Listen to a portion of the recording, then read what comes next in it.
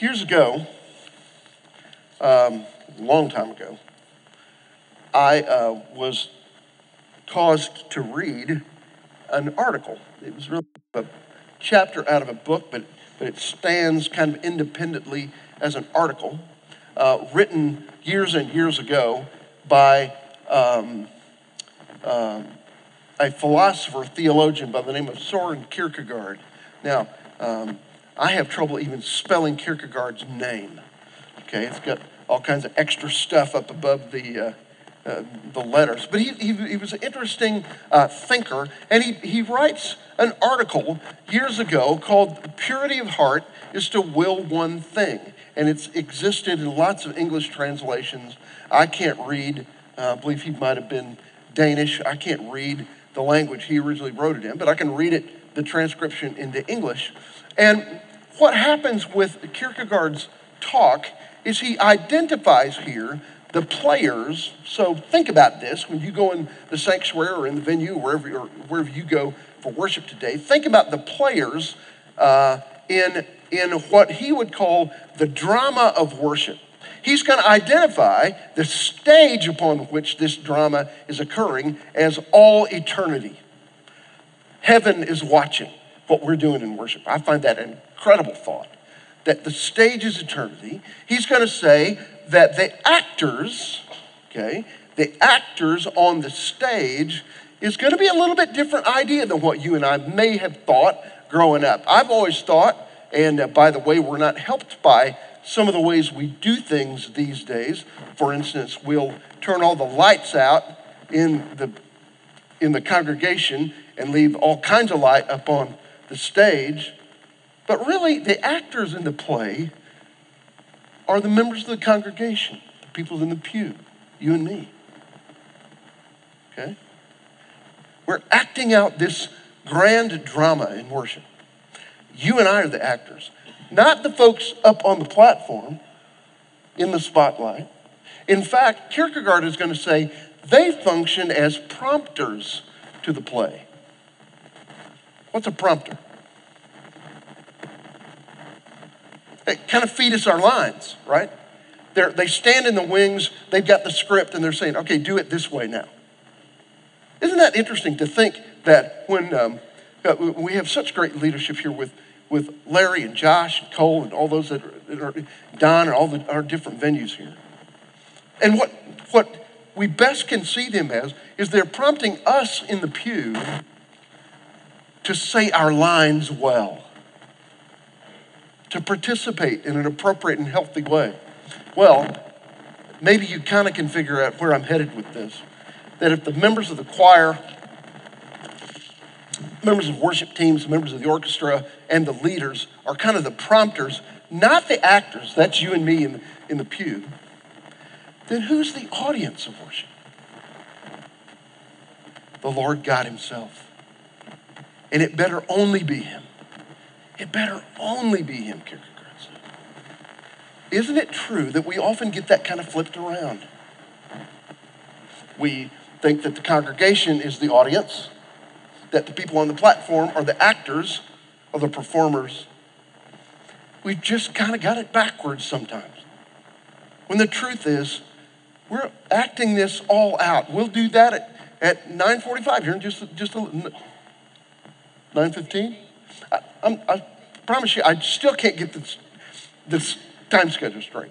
At 9:15, we'll act that out in the sanctuary, in the venue, and other places where God is supposed to be, should be, ought to be, must be the audience of what's going on in worship. Could you tell where I was going with that?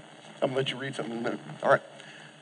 Now, so we're inviting here, the psalmist is inviting God to be our audience. Second verse.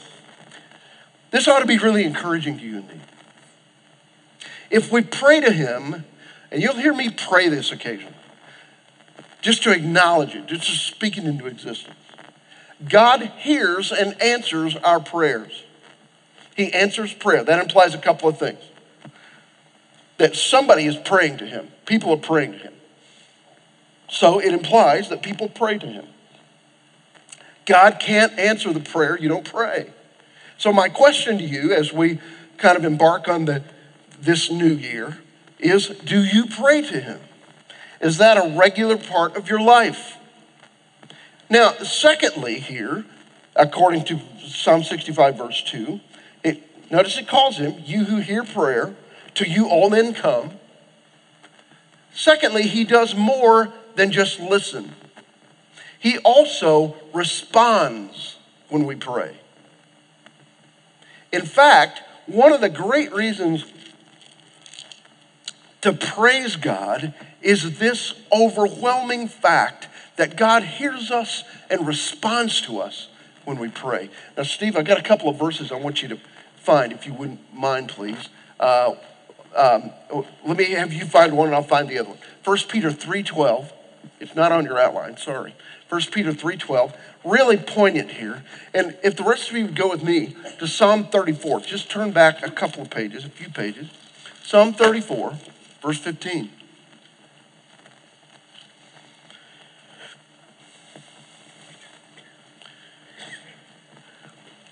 We're going to hear Peter quote it here in a second. But here's how the psalmist David says it in another place. The eyes of the Lord are toward the righteous, and his ears are open to their cry. Now it's going to just basically quote that in 1 Peter 3, I think. Steve, read it for us. For the eyes of the Lord are on the righteous, and his ears are attentive to their prayer. But the face of the Lord is against those who do evil. Isn't it interesting? One of the great reasons to praise him is this fact that God hears us when we pray, and he does more than just listen. He also responds. He also responds. Steve, I'm going to have you go to Acts 17:24 in just a moment, if you go ahead and go there. All right, now, in verse 3, what does it present as the great barrier to our prayers? Besides the fact that we don't pray them. What's the barrier here in verse 3? Me to read it for you? Iniquities prevail against me. As for our transgressions, you forgive them. So the idea here is that my sin can be a great barrier to prayer. It is a barrier to prayer. Look back at 32. This is another Psalm of David in the aftermath of his sin with Bathsheba. He says in Psalm 32, verse 5, I acknowledge my sin to you, and my iniquity I didn't hide. I said, I will confess my transgressions to the Lord, and you forgave the guilt of my sin. There's the idea that confessing my sin in prayer opens up dialogue. It opens up, it kind of breaks down the barrier, the biggest barrier to prayer. Because God, I wrote in my notes from this week, God's forgiveness makes worship possible. God's forgiveness makes praise possible. Certainly David saw it here. The genius of David was not that he was perfect, because we know that he was far from so, don't we? The genius of David was not that he was perfect. He was far from perfect. The genius of David was that he knew he was forgiven. And he celebrated a forgiven heart every day. And he writes it a lot in his part of the Psalms, which is not only, by the way, kind of the hymn book of the Hebrew people, but I like to look at some of the Psalms, especially 51, 32, 139, some of these others that are so personal to David, as David's own journal. We get to look over his shoulder as he writes to God about his life, as he kind of pours out his heart to God, especially when he's pouring out his heart, asking for forgiveness here. We get to read that. We get to celebrate it. Rhonda, are you in here? There you are. I've lost you. I'm sorry, come in. If you don't mind, she's embarked on a new little pattern in her devotional life that I think is going to be great. Really good for your heart. I couldn't do it, but she can do it. She was given by one of our kids a Bible with really wide margins that has special paper on it that's designed for you to draw in the margins. Now, I can't draw a stick figure, but she's got like 157 colored pencils that she's using for this deal. And she was showing me from her devotion yesterday this wonderful picture of a tower, because God was depicted as a strong tower. Well, maybe if you're very visual like that, maybe that's something you want to take on. But the idea here is we get to watch David or listen to David's devotional thoughts in many of these, and they're used in public worship for the Hebrew people too. God does more than just listen. He also responds.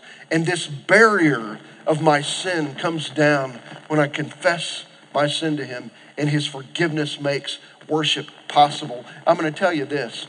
Once I learned that I needed the forgiveness of God, the praise that emanated from my spirit was much more rich, because I saw him as a forgiving God, as a loving God. And I saw him in a place that I would never attain, a holiness level that I would never attain. And yet, he loved me. What does Romans 5:8 say? While we were still sinners, Christ died for us. He loves you, and he invites you to pray that prayer of confession so that he can forgive it. Now, last question here from this area. Does God live in this building? Okay. Most of my adult life has been spent with a lot of time in church buildings. And what I've found is church buildings, when you're in them by yourself, can be quite spooky. Not because God lives there, just because I'm a spooky little guy, okay?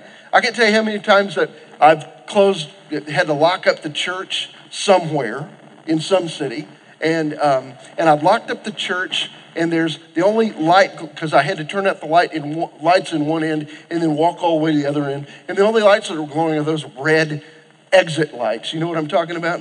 That are really, really spooky. And while I was trying to not trip over myself or some pew or an altar rail or something, there would be some crazy, where did it come from, noise in the middle of the church, and I would half run the rest of the way. I've probably told you the story of, I used to live up the parking lot from the church for several years. Our kids were raised partially in this little parsonage. And I walked down the park. It was Saturday night. I was prepping for something. I needed some resource for my office. So I walked down the parking lot. It was in Kentucky. All parking lots were hills in Kentucky, okay? And I walked to the bottom of the parking lot, and I was going into the door where my office was. And it had two side windows by this main door. And I remember thinking, it'd be just my luck. I saw that red exit sign, in there. It was spooky looking, and I thought, just be my luck. Somebody be in here trying to rip something off, and they'll shoot me or hit me or something.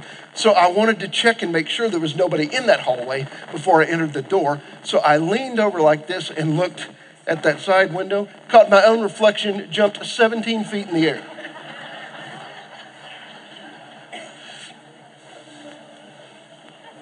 I don't think that church buildings are spooky just because God lives here, because I'm not really sure God lives especially in a church building. Steve, read Acts 17:24 to us. The God who made the world and everything in it is the Lord of heaven and earth, and does not live in temples built by hands. He doesn't live. They kind of had that problem. In fact, in Acts 7 and 8, the building, the temple, kind of got Stephen stoned. One of the things they accused him of is preaching or speaking against the temple, because he said a similar thing to what is being said here by Paul. But if that is true, then look again here at verse 4. I want to read it from the New American Standard. How blessed is the one whom you choose and bring near to you to dwell in your courts. So it's the idea that those of us who have been forgiven are invited to come near him. Will be satisfied with the goodness of your house, your holy temple. Now, we know God doesn't live in these buildings. But I believe the Bible is teaching here that our efforts to create appropriate and inspiring worship space Those efforts are good.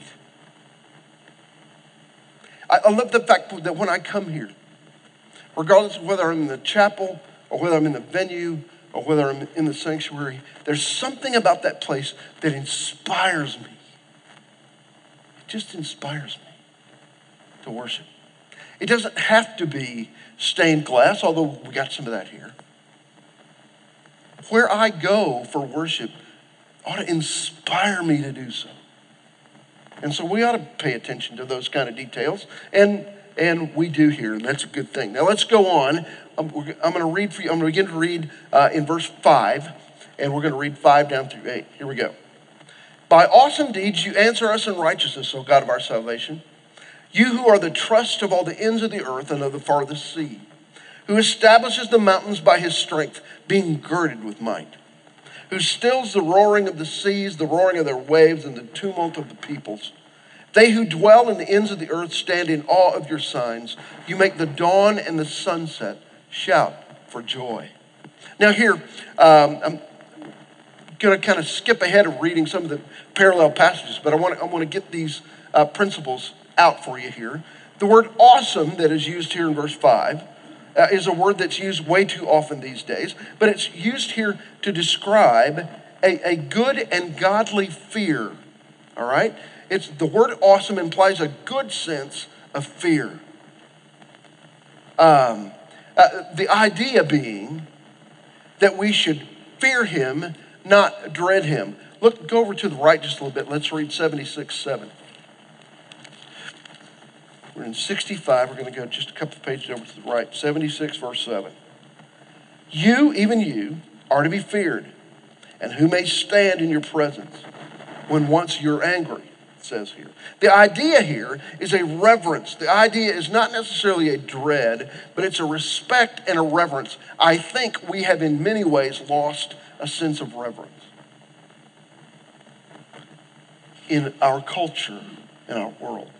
There are very few things in our culture, couldn't we argue, that are revered anymore. And so, the word awesome, to live here, tapping into the awesomeness of God, is going to imply this good sense of reverence and respect and fear, not dread.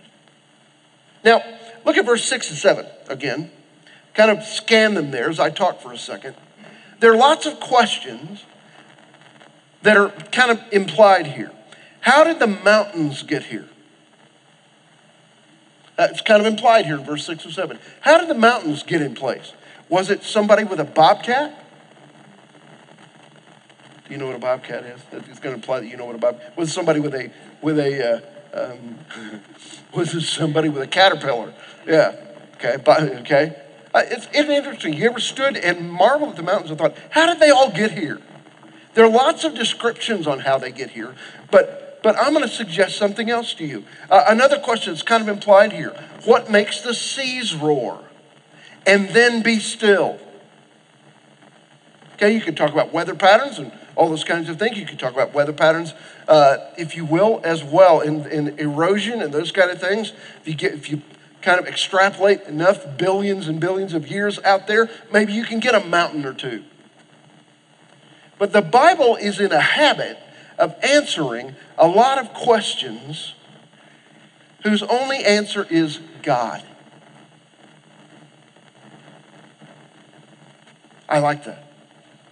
Because I think, however it happened, he oversaw it. The God who calms the seas here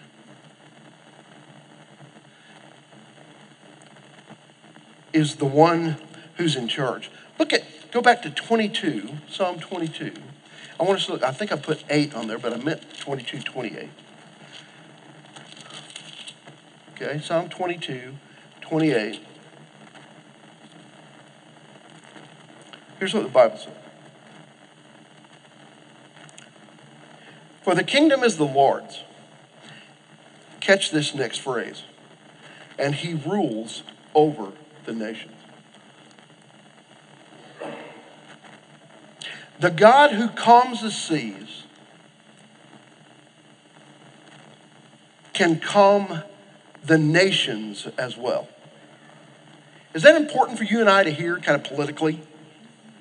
The God who calms the seas can also calm the nations because ultimately he's master of both. Now, you could argue with me and say, well, wait a minute. The nations aren't really listening to God, many of them. I agree. But that doesn't take away from his power to influence. So again, like I said last week, that may keep me, at least for a time, from wringing my hands in fear. There are so many questions in the Bible whose only answer is God. Look at verse 8. They who dwell in the ends of the earth stand in awe of your signs. You make the dawn and the sunset shout for joy. It's interesting here. Our weather may be fickle. Weather may be fickle. But have you ever lived a day, okay, I've been on this earth for 61 and a half years or so. I've never lived a day where there wasn't a dawn, despite the weather. When we were in college, when I had just met Rhonda, this would have been in the spring of 77, I think. There was I don't know why, I don't really remember the reason, but there was a bad, 2-day dust storm here. Anybody remember that at all? You remember it, because you'd never seen it.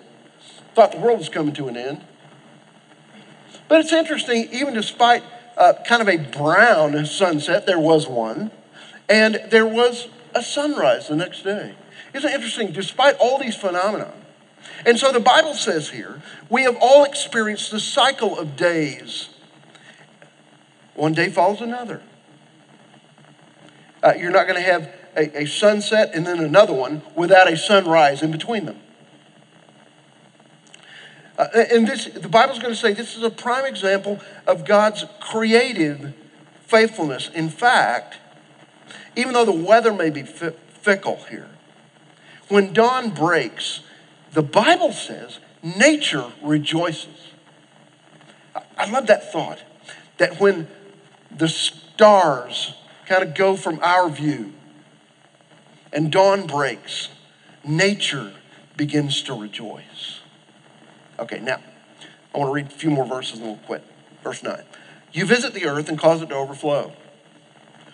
You greatly enrich it.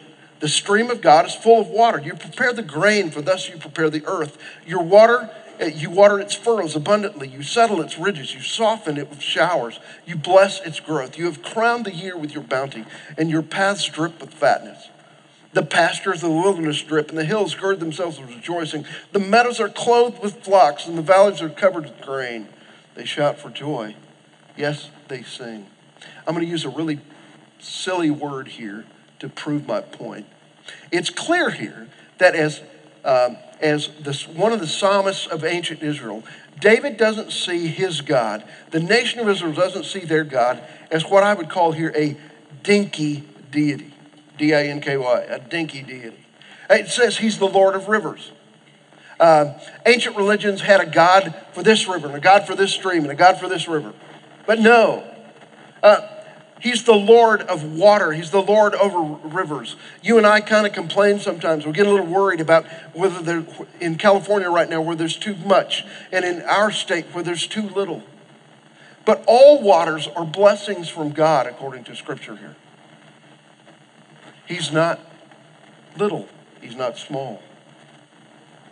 It's very important here that we catch that.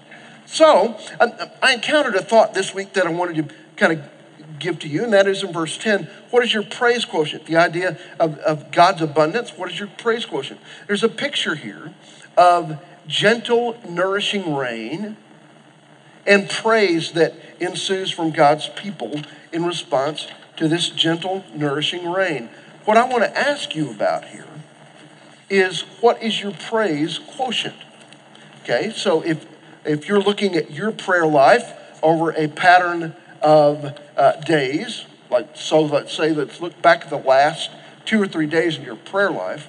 How much would you say you praised God, and how much would you say you petitioned God? So maybe the praise quotient would be praise over petition or petition over praise? What would that percentage be? The Bible kind of makes a point here of indicating that what you and I ought to be about is praise as well as petition. The idea being that we've got a lot to praise him about. When I compare the tally of petition and the tally of praise, do I see a problem in my heart life? Okay, one more thought.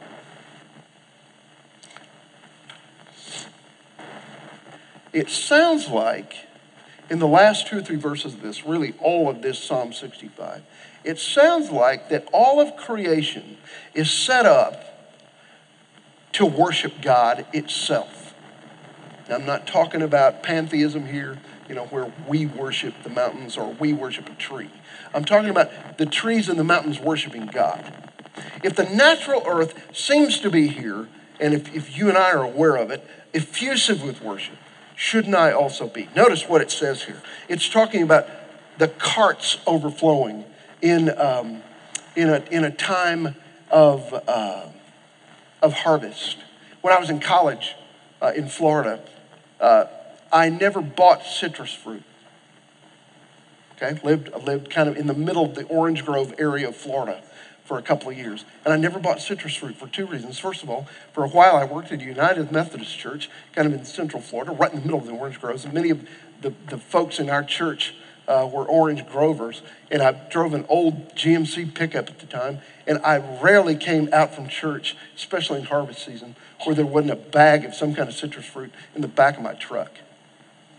But the other reason I never bought citrus in Central Florida was the fact that on this curvy road that was US 27 in front of our college, had a lot of bumps and curves in it, the orange trucks would always drop citrus beside the road, like near where I lived. And so I would harvest that stuff, I gleaned, you're absolutely right. But the idea was they filled those trucks to overflowing. That's the picture here of the carts being filled to overflowing. We ought to be thankful for that. Grasslands, praise him. The hills, the flowers on the hills are glad, it says. The meadows, the flocks in the meadows are a source of praise. Valleys verdant with grain are another place where God is being praised, it says. The idea here is that all of creation sings its praise as it does its thing to God. My question is, shouldn't I? You're going to get an opportunity today. You won't even have to put a hymn book in your hand, okay? The words are going to be up here, and you're going to have all kinds of really talented people leading you. You're going to get, and they're going to give you words to say. Isn't that wonderful? You're going to be given opportunity to praise. Will you accept that opportunity? Will you go with it? Will you make your joyful noise? Will you tomorrow, when you wake and you see that there is yet another sunrise, will you say something to God about that? Lord, I've lived this long and you've never been negligent in providing a sunrise. You are so faithful. Now you could look at me and say, you know what? I watch Nat Geo. I know how that all happens. It has to do with, come on. If God takes his hand off of it, it comes unspooled. I'm telling you that. Will you praise God tomorrow for his activity in all of creation? Look for it, watch for it, and give him the credit. Will you say, look, God, the grasslands are singing your praises, and so will I. I invite you to do that with me.